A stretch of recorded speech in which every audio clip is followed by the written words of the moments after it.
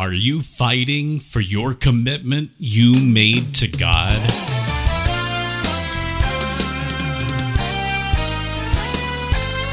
Welcome to Cutting It Straight with Pastor H.B. Charles Jr., author and pastor-teacher at Shiloh Church in Jacksonville and Orange Park, Florida. Today's text out of Nehemiah, Pastor Charles will show us the unwavering honesty of God's Word. Today's message, Confronting Spiritual Compromise. And now, here's Pastor H.B. Charles Jr. You need to grow. What I want to say tonight is, not only must you be determined to grow, you must be determined to guard the growth. We'll see that from verses 4 through 31, but let me just read a portion of it to you, beginning at verse number 4. Now before this, Eliashib the priest, who was appointed over the chambers of the house of our God, and who was related to Tobiah, prepared for Tobiah a large chamber where they had previously put the grain offering, the frankincense, the vessels, and the tithes of grain, wine, and oil, which were given by commandment to the Levites, singers, and gatekeepers, and the contributions for the priest. While this was taking place, I was not in Jerusalem. For in the 32nd year of Artaxerxes, king of Babylon, I went to the king. And after some time, I asked leave of the king and came to Jerusalem. And I then discovered the evil that Eliashib had done for Tobiah, preparing for him a chamber in the courts of the house of God.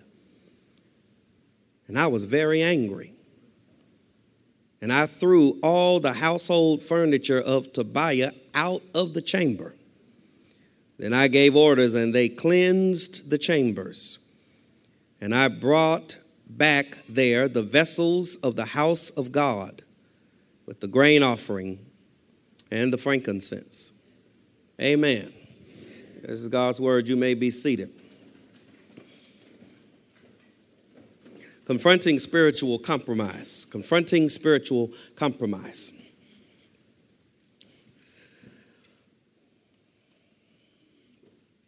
One of the reasons why I believe the Bible is the Word of God is because the Bible is so honest. The Bible tells the truth, the whole truth, and nothing but the truth. Nehemiah chapter 13 is a perfect illustration of the unwavering honesty of God's Word. The first half of the book of Nehemiah is about the rebuilding of the city walls of Jerusalem under the God-ordained leadership of Nehemiah. But after the wall is completed, the rest of the book of Nehemiah is about the rebuilding of the people who would live in the city with the rebuilt wall. This spiritual reformation begins in earnest in Nehemiah chapter 8, which records the revival at the water gate. And after chapter 8, you'll see that there is this growing flame of revival that becomes a glorious inferno by the time you get to chapter 12, which records the dedication of the temple of God, or the walls of the city, I should say. And if the Bible was just a human document, the product of human thought, I'm convinced that the book of Nehemiah would end at chapter 12 with the high note of the dedication of the wall.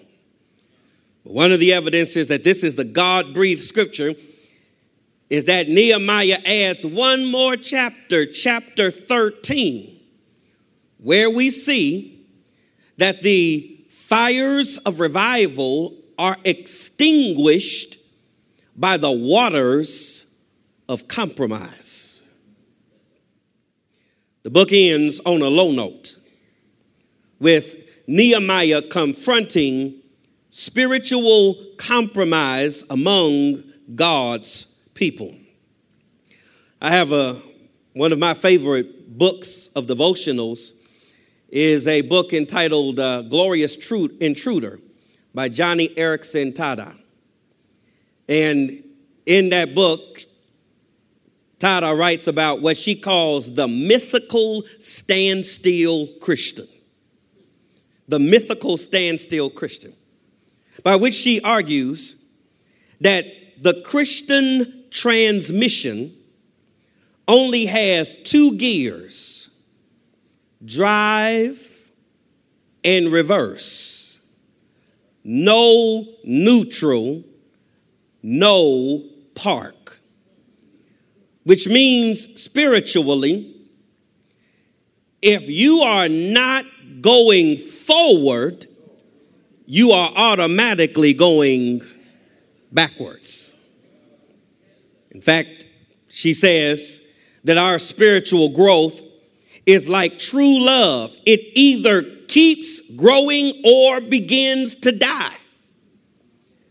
And as it is with true love, so it is with our walk with God. Either you are going forward or you are going backwards. In fact, just a footnote, when I grew up in church, during the invitation, they not only made an invitation to the unsaved, the lost that needed to be saved, people that needed a church home, but they also extended an invitation to a group many of y'all are too young to even hear of, called the backslider. People who were close to God, but at some point drifted away. Because of this reality, what I want to say tonight is that you must not only be determined to grow, you must be determined to guard your growth. You must fight to honor the commitments you have made to God. That's the bottom line of everything I want to say tonight. You must fight to honor the commitments you have made to God.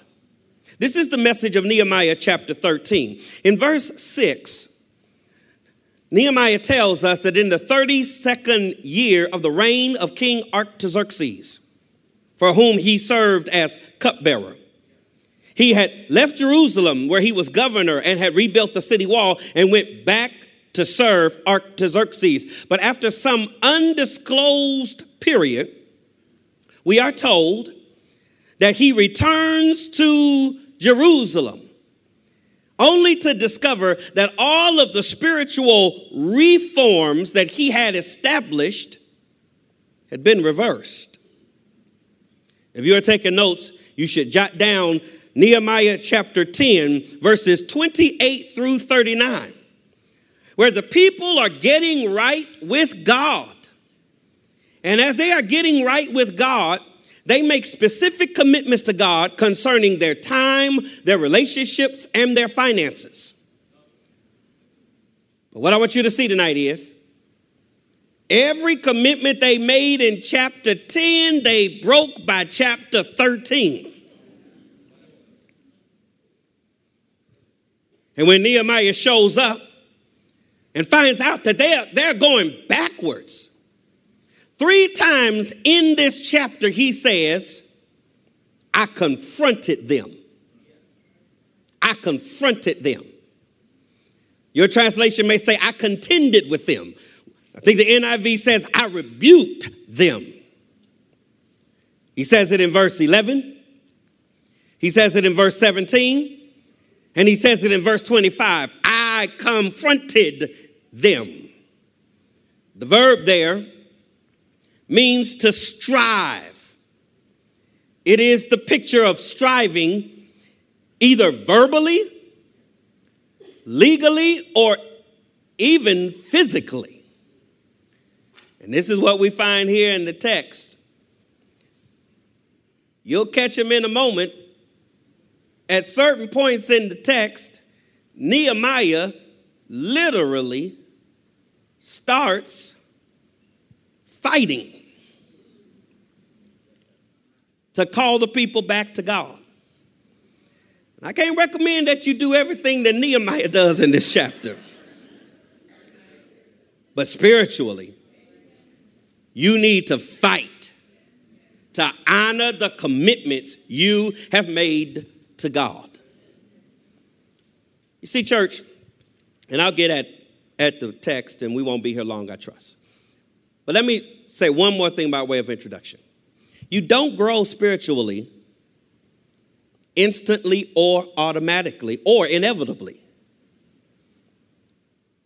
Spiritual growth is a process, and this process is the result of godly habits that facilitate spiritual growth.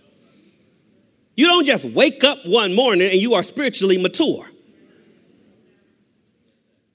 When you have that mindset, you know what happens?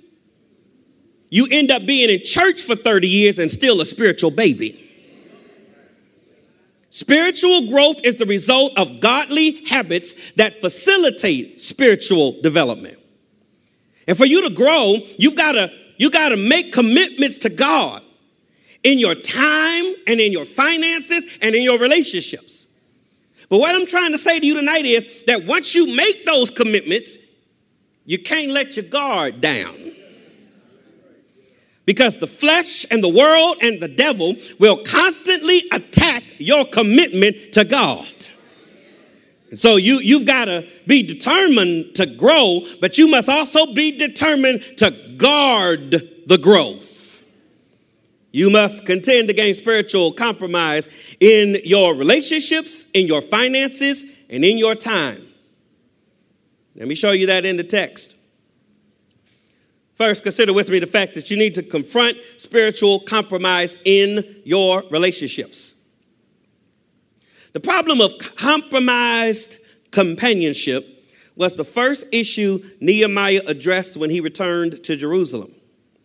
And in so doing, Nehemiah gives us a twofold warning about the danger of compromised relationships that can hinder your spiritual growth. First, we see that compromised relationships defile the house of God. Look with me at verses 4 and 5. Now, before this, Eliashib, the priest, who was appointed over the chambers of the house of our God and who was related to Tobiah, prepared for Tobiah a large chamber where they had previously put the grain offering. Now, if you're not familiar with the book of Nehemiah, quickly, Nehemiah discovered from his brother as he was working for a pagan king, he discovered that the city walls of Jerusalem were still broken down and the people were in reproach. God laid it on his heart and opened the door for him to go back to rebuild the city wall. The Bible says in the opening chapters that when he showed up, there were several men named Sanballat and Tobiah who hated him when he showed up just because he showed up to do something to help the people of Judah. And Sanballat and Tobiah fought the rebuilding of the wall every step of the way. The wall is built in chapter 6. The wall is finished in chapter 6. But even though the wall is finished and the plan is thwarted, in the succeeding chapters, you'll see that this Tobiah guy was so wicked, he kept up his shenanigans even after the wall was built. The Bible tells us that he not only kept up his shenanigans, but when Nehemiah left town and came back, he found out that Tobiah was in the city. The man had been working against the people of God. He is in the city. He is not just in the city, he's moved in the city. Wait. He's not just moved into the city. There has been prepared for him a chamber in the house of God. he got an apartment in the temple. And his presence in the temple is an illustration of how the Lord's church can become corrupted through compromised relationships. Here we got a warning that you can't live with God and live for the world at the same time. Tobiah moved into the temple through his allegiance to Eliashib the priest. This is most likely the same man who is called the high priest in verse 28. And the first time Eliashib is mentioned is in chapter 3, verse 1, where he is one of the first people mentioned who committed to help rebuild the wall. But now, by the end of the book, this priest who led the rebuilding of the wall now leads the defiling of God's house by allowing Tobiah to take up residence in it. Look at verses 7 through 9 and notice how Nehemiah replies to this. He says, I came to Jerusalem and discovered the evil that Eliashib had done for Tobiah, preparing for him a chamber in the courts of the house of God, and I was very angry. How angry, Nehemiah? I threw out all this stuff out of the chamber. And I gave orders for them to cleanse that chamber and brought back the vessels of the house of God with the grain offering and the frankincense. This episode with Tobiah warns us tonight that the church needs people, especially leaders, who will stand up and speak out against spiritual compromise. The church needs people like Nehemiah, who are grieved and angry and courageous when God's house is defiled with the world. In this hour of compromise, the church needs men and women and young people who will take a stand for fidelity of doctrine, holiness of lifestyle, and unity of fellowship. Will that be you? Let me throw in here that if you're going to stand for God against spiritual compromise, you must make sure you are doing it for the right reasons. If your motives are wrong, you only set yourself up for pain, rejection, and disappointment. I think we see that in the fact that 3 times in this chapter, this closing chapter, Nehemiah prays a prayer. And he simply asks God, remember me. Look at verse 14. Remember me, O my God, concerning this, and do not wipe out my good deeds that I have done for the house of my God and for his service. You know why Nehemiah is praying like this? Because you can do good to help people and they forget it. And Nehemiah said, Lord, I want you to remember the work I've done for your house. But then drop down to verse 22. In the middle of verse 22, he prays again, remember this also in my favor, O my God, and spare me according to the greatness of your steadfast love or loyal love. Do you see the shift in the language now in the middle of the chapter? After dealing with people a little longer, he says, Lord, don't remember me because of my good works. Remember me because of your loyal love. I grew up in church. My daddy was the pastor. My mama was the musician. And as he was preaching funerals, they would often sing in those funerals, let the work I've done speak for me. And I said, that sounds like a noble song. I hope somebody will sing at my funeral, let the work I've done speak for me. But now that I've been on the road a little while and done some things I ain't proud of, I don't want them to sing, Let the work I done speak for me. At my funeral, I want them to sing, let the blood of Jesus speak for me. Y'all make up a song. Write a song for my funeral. Let the blood of Jesus speak for me.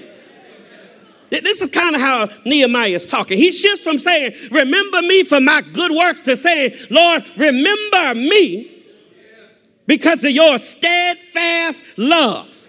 Aren't you glad about that tonight? That even if your works aren't what they should be, his love is loyal and God won't change his mind about you.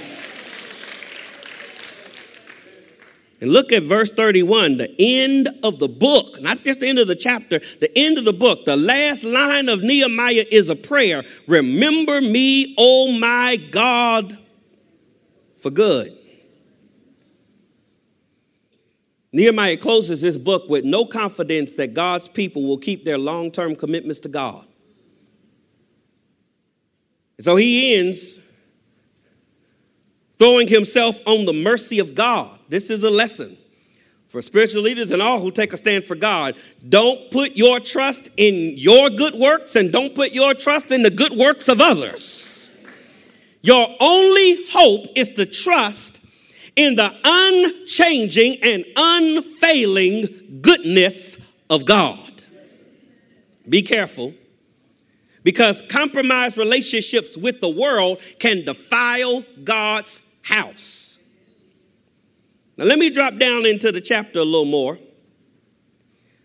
because I also want you to see that if you're not careful, compromised relationships can not only defile God's house, it can also defile your house. You got your Bible open still? You're at chapter 13. Go left one page. And just for the record, the convenience of just going left one page is why I bring a Bible to church and not just an iPad. Just helps me learn the Bible a little better, working through the pages of the text. I'll just throw that out for free. That ain't got nothing to do with nothing. In chapter 10, verse 30, the people are getting right with God. And listen to what they say in commitment to God. We will not give our daughters to the peoples of the land or take their daughters for our sons. They are making a commitment to God not to intermarry with unbelievers. Now go back to chapter 13 and look at verse 23. He says, in those days, when I show back up, I also saw that the Jews had married women of Ashdod, Ammon, and Moab. Just 3 chapters ago. I mean, Sunday morning they made promises to God. But by Wednesday, do y'all get where I'm going with this? They had gone back on the commitments that they made. And Nehemiah confronts them again. Look at verse 25. You got to read it to just see I ain't making it up. And I confronted them and cursed them and beat some of them and pulled out their hair. I'm not lying. It's right here in the Bible if you didn't tear it out. And I made them take an oath in the name of God, saying, you shall not give your daughters to their sons or take their daughters for your sons or yourselves. He's just saying, keep your word to God. Now, his actions may be extreme, abusive, maybe illegal. May I add another word? It might be pastoral.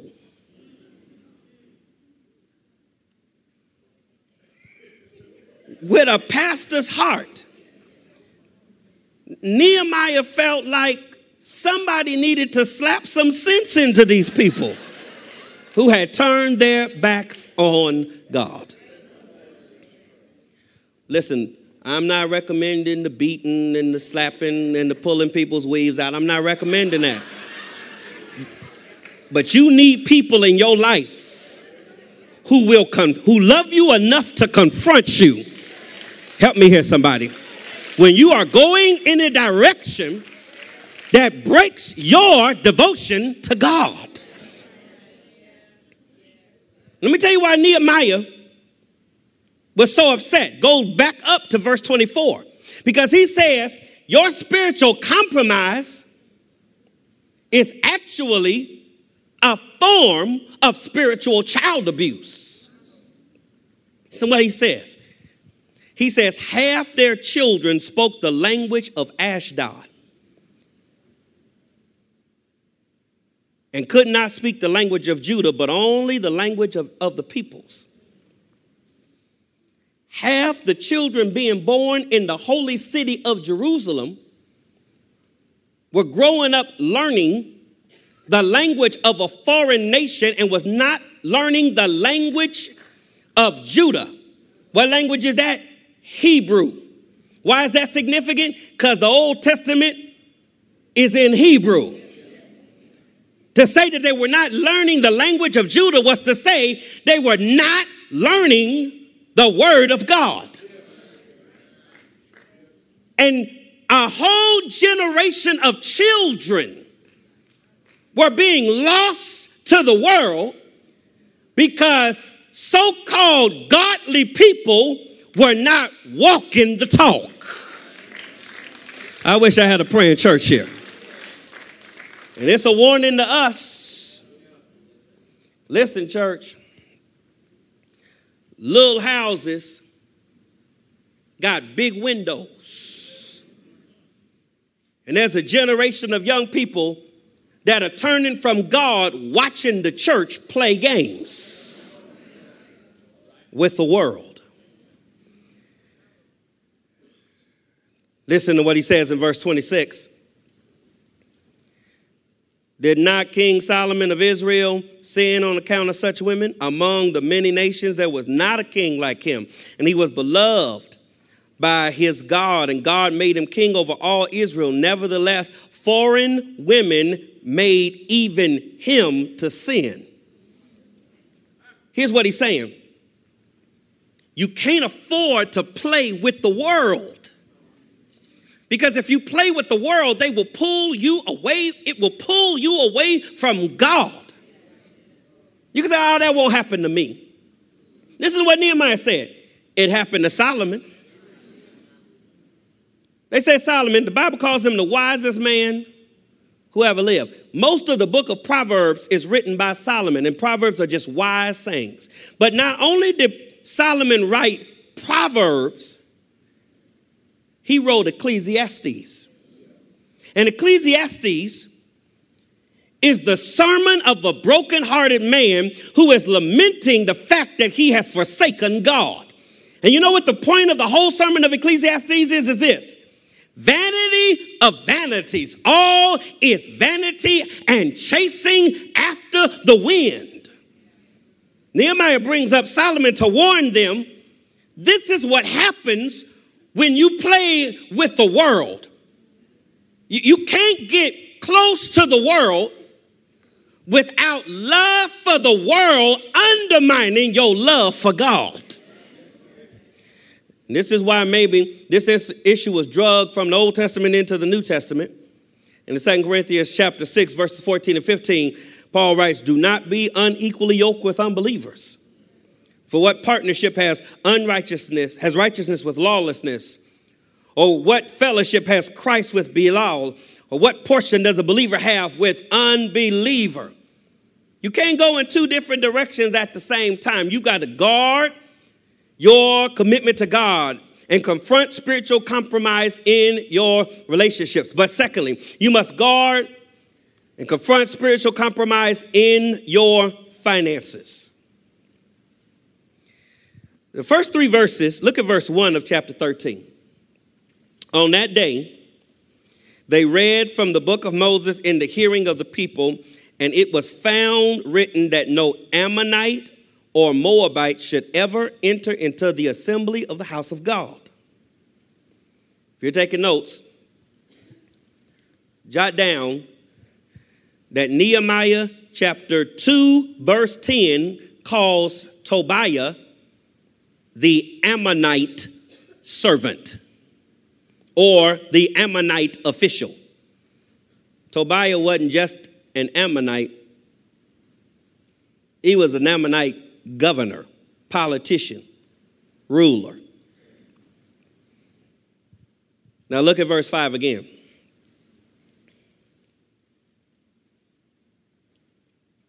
It was prepared for Tobiah, who was an Ammonite, who shouldn't even be in the house of God, a large chamber in God's house. They made him a studio apartment in the temple after God had commanded that no Ammonite should be in the assembly of his people. But that's not the worst part. Listen to what else Nehemiah says. There was prepared for Tobiah a large chamber. Look at the next phrase. Where they had previously put the grain offering, the frankincense, the vessels, the tithes of grain, the wine, the oil, all of that was what was given by commandment of God to make sure the Levites and the singers and the gatekeepers who served in the temple were taken care of. And also the contributions to the priest. He shouldn't have been in the house of God. They set him up a studio apartment in the house of God. But notice where that apartment was. In the room, well, if I could say it this way, it was in the finance room of the temple, where they kept the grain and the offering and the tithes. They gave that room to Tobiah. You know why? Because the grain and the offering and the tithes wasn't there. In Nehemiah chapter 10, verse 32 through 39, the people of God promised to financially care for the house of God. But now, 3 chapters later, apparently they had not given or stopped giving, and as a result, the room where the finances was kept was empty, so empty, they turned the room into an apartment for wicked Tobiah. And in verse 12, look at what Nehemiah says. Verse 9, let me start there. I gave orders, and they cleaned out that chamber and brought back the vessels of the house of God and the offering and the frankincense. And I found out that the portions of the Levites had not been given to them, so that the Levites and the singers who did the work had fled each to his field. So I confronted the officials and said, why is the house of God forsaken? And I gathered them together and set them in their stations. Then all Judah brought the tithe and of the grain, the wine, and oil into the storehouses. I like this. Because now they're not just making promises, they actually did it. But it reminds us that you not only got to guard your relationships to make sure you don't compromise, you got to also guard your financial commitment to God. Because the things of the world will take the place of God if you don't guard your commitment to him. Y'all got quiet on me here. He reminded here that all of us are just stewards. You know what that word steward means? It just means a manager. You know what a manager means? It means you don't own nothing that you have. It all belongs to God. And the Bible says in 1 Corinthians chapter 4, verse 2, moreover, it is required of stewards that they be found what? Faithful. God expects you to be faithful with whatever he has entrusted to you. Here's the good news. God will never allow your faithfulness to go unrewarded. Have I got a witness there? Or let me say it the way I like to say it. If you just take care of God's business, God will take care of your business. Proverbs 3 verses 9 and 10 says it this way: honor the Lord with your wealth, with the first fruits of your increase. Then will your barns be filled with plenty and your vats be bursting with wine. That's a fancy way of saying you can't beat God-given, no matter how hard you try. So confront spiritual compromise in your relationships, in your finances, and finally, in your time. Go to chapter 10 one more time with me. Go left one page. Or scroll up 3 chapters.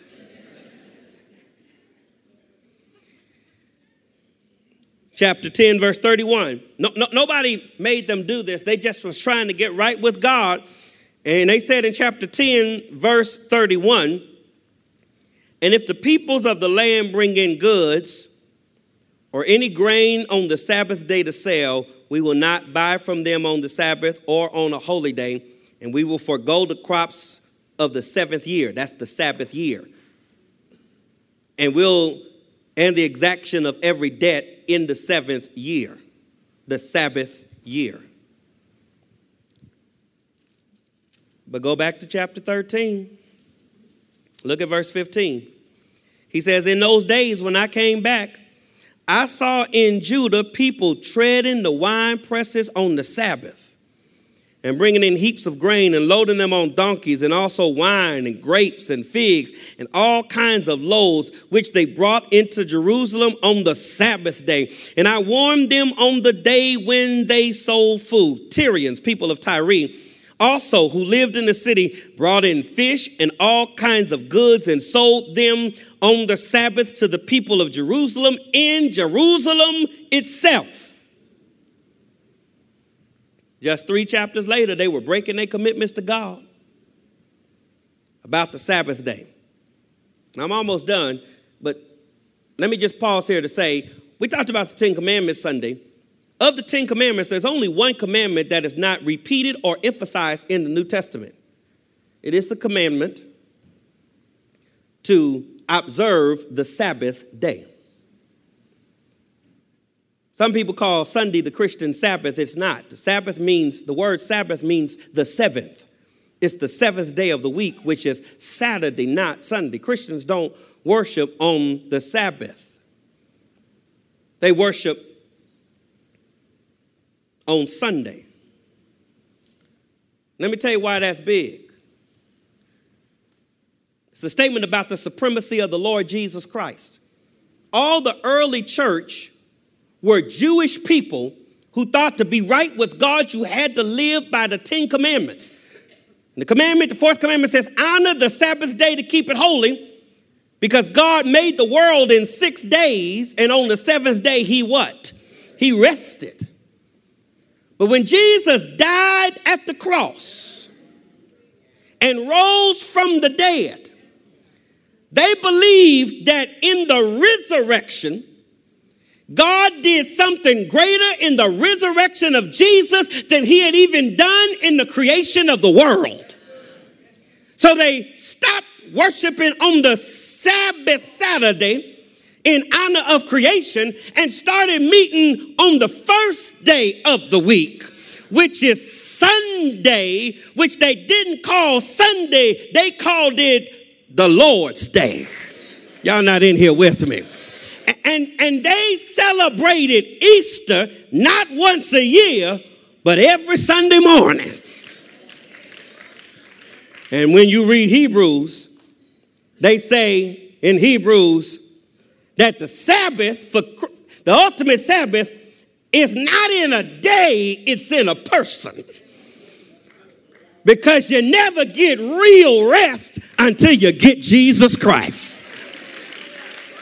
And so the New Testament church is not under the legal obligation of Sabbath observation, but that doesn't mean you can disregard God with your time. The difference between the Old Testament and the New Testament is God says, just give me one day. In the New Testament, you know what God says? Consecrate every day to me. every day you are blessed to wake up. You ought to wake up. I don't care what you went through last night, and I don't care what you got to face that day. If God wakes you up in the morning, it means he still has you in his plans, which means every morning you wake up, you should be singing Psalm 118, verse 24. This is the day that the Lord has made. I will rejoice and be glad in it. But the lesson of the text is, if you are not careful, busyness will crowd God out. Listen, church, if you're too busy for God, you're just too busy. And we are prone to neglect God for the sake of family and work and fun and pleasure and sports. Some of the blessed saints of Shiloh. Not none of y'all, of course. Not none of y'all. Ditch the Lord for a sports game or a day at the beach or so many other things. And say, God understands. I don't know if God understands. Because while they celebrating Sunday at the Super Bowl, they celebrating they win, but that ain't going to benefit you no way. You're going to need the Lord, and the Patriots or the Falcons going to be there when you need the Lord. Help me here, somebody. And sometimes when we're going through stuff, the first thing we want to ditch is our time with God. God understand. He know I couldn't get to church because I'm going through. Let me tell you something. When I'm going through, I need to be at a place that gives me news that you can't get on Fox, CNN, and MSNBC. You need news from another network in glory. I need a preacher to stand up and remind me that God is still on the throne. I need to hear somebody sing Amazing Grace. Are y'all in here with me? And every time you show up, I don't care what you're going through, every time you show up in this room right now are people that have been through what you're going through. Let me say that again. In this room right now are people that have been through what you're going through. Help me here, somebody. Sickness. Somebody else done been there. Looking for work, trouble in your marriage, child going astray, grief and sorrow. There are people in this room that can tell you that the same God that brought me through that, he ain't sick, he ain't dead, he ain't hurt.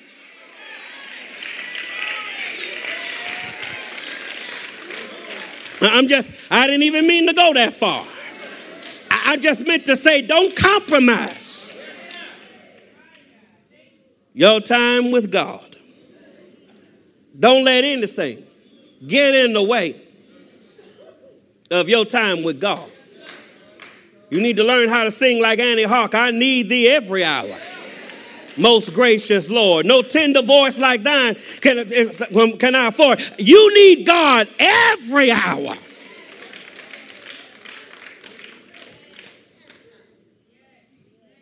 Verses 19 through 22. Let me read, and I've got one more thing to say, and we're going to pray. Nehemiah says, as soon as it began to grow dark at the gates of Jerusalem before the Sabbath, I commanded that the doors should be shut and gave orders that they should not be opened until after the Sabbath. And I stationed some of my servants at the gates that no load might be brought in on the Sabbath. The merchants, sellers of all kinds of wares lodged outside the city, outside Jerusalem once or twice. But I warned them and said to them, why do you lodge outside the wall? If you do so again, I will lay hands on you. I don't think that's the kind of laying on the hands that you thinking about neither. I'm going to lay hands on you, he says. And from that time on, they did not come on the Sabbath. And I commanded the Levites that they should purify themselves and come and guard the gates to keep the Sabbath day holy. Again, I'm not recommending Nehemiah's violence. I'm not recommending that. But I am saying spiritually, you need to fight against those things that would tempt you to compromise your time with God. Now, here's my last word. What, HB, if I have already crossed the line? What if the confronting I need to do is corrective, not preventative? What if I've already compromised in my time, finances, or relationships? Let me show you one more thing in the text, and I'm done. Notice in verse 9 what Nehemiah did after he kicked Tobiah out the temple. Verse 9, I gave orders that they cleansed the chambers. See it? And then drop down to verse 22, and we just read it. Notice what he did after he locked the gates to guard the Sabbath. I commanded the Levites, them the singers. He made them security guards. But first he said, purify yourselves and come help me guard the gates. Drop down to verse 30. Notice how Nehemiah dealt with the priests who were intermarrying. He says, I cleansed them from everything foreign. I cleansed them, I washed them, I purified them. With every point of compromise in time, finances, and relationships, Nehemiah replied with the ritual of external cleansing.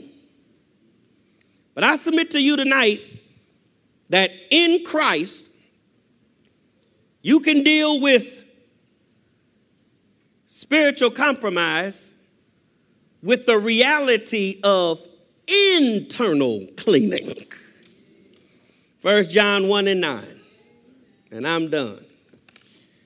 If we confess our sins, you know what that means? It just means tell God like it is. He is faithful and what? And just to forgive us our sins and to cleanse us from all unrighteousness. I can hear the Savior say, thy strength indeed is small. Child of weakness, watch and pray. Find in me thine all in all. Jesus paid it all. All to him I owe. Sin had left its crimson stain, but he washed me white as snow. I'm finished. God be praised. Stand with me. Let's pray.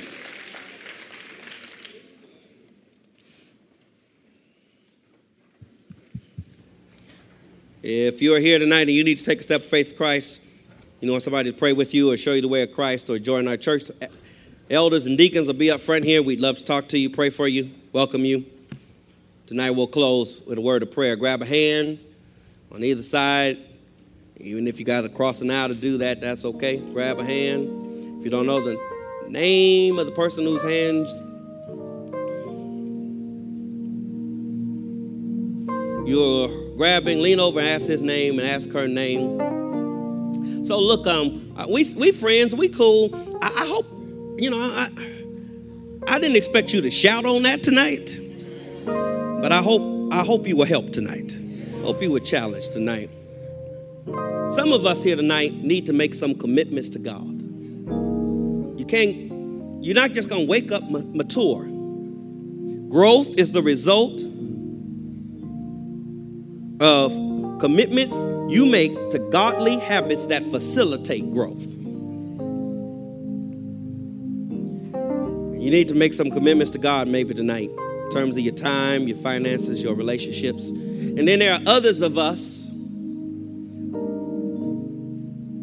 who have made these commitments to God but have started backsliding. You know what backsliding means? In a real sense, church, if there was ever a time in your life when you were closer to God than you are now,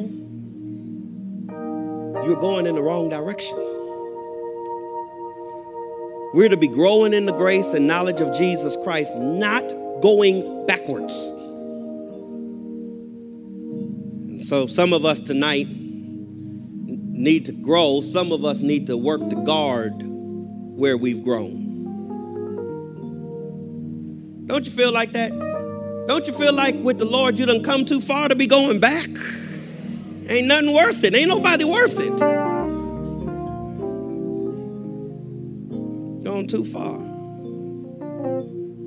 Old James Cleveland said he ain't brought me this far to leave me. He done brought me too far for me to leave him too. If you leave him, where you going?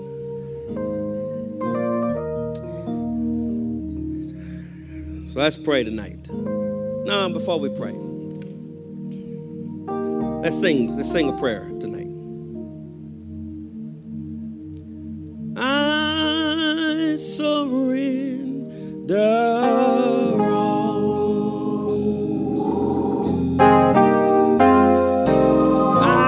I surrender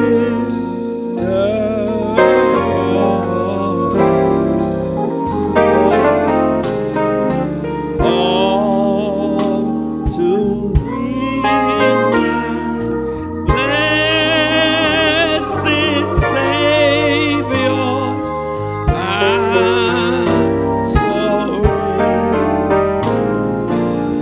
surrender all. Come on, try the chorus with me again. I surrender all. I surrender all. I surrender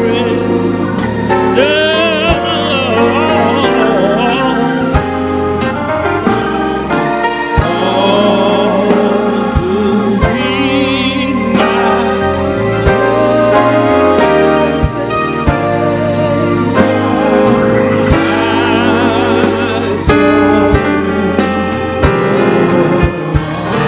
Take a moment tonight, pray about what you've heard.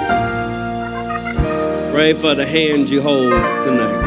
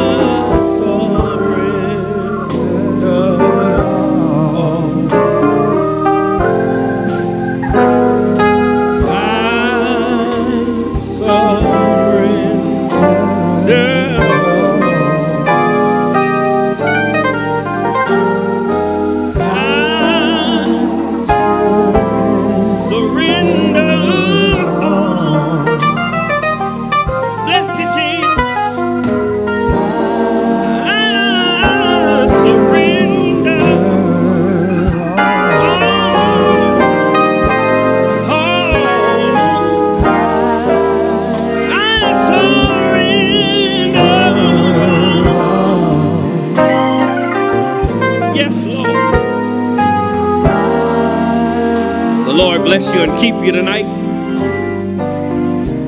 The Lord cause his face to smile on you, shine on you, and be gracious toward you.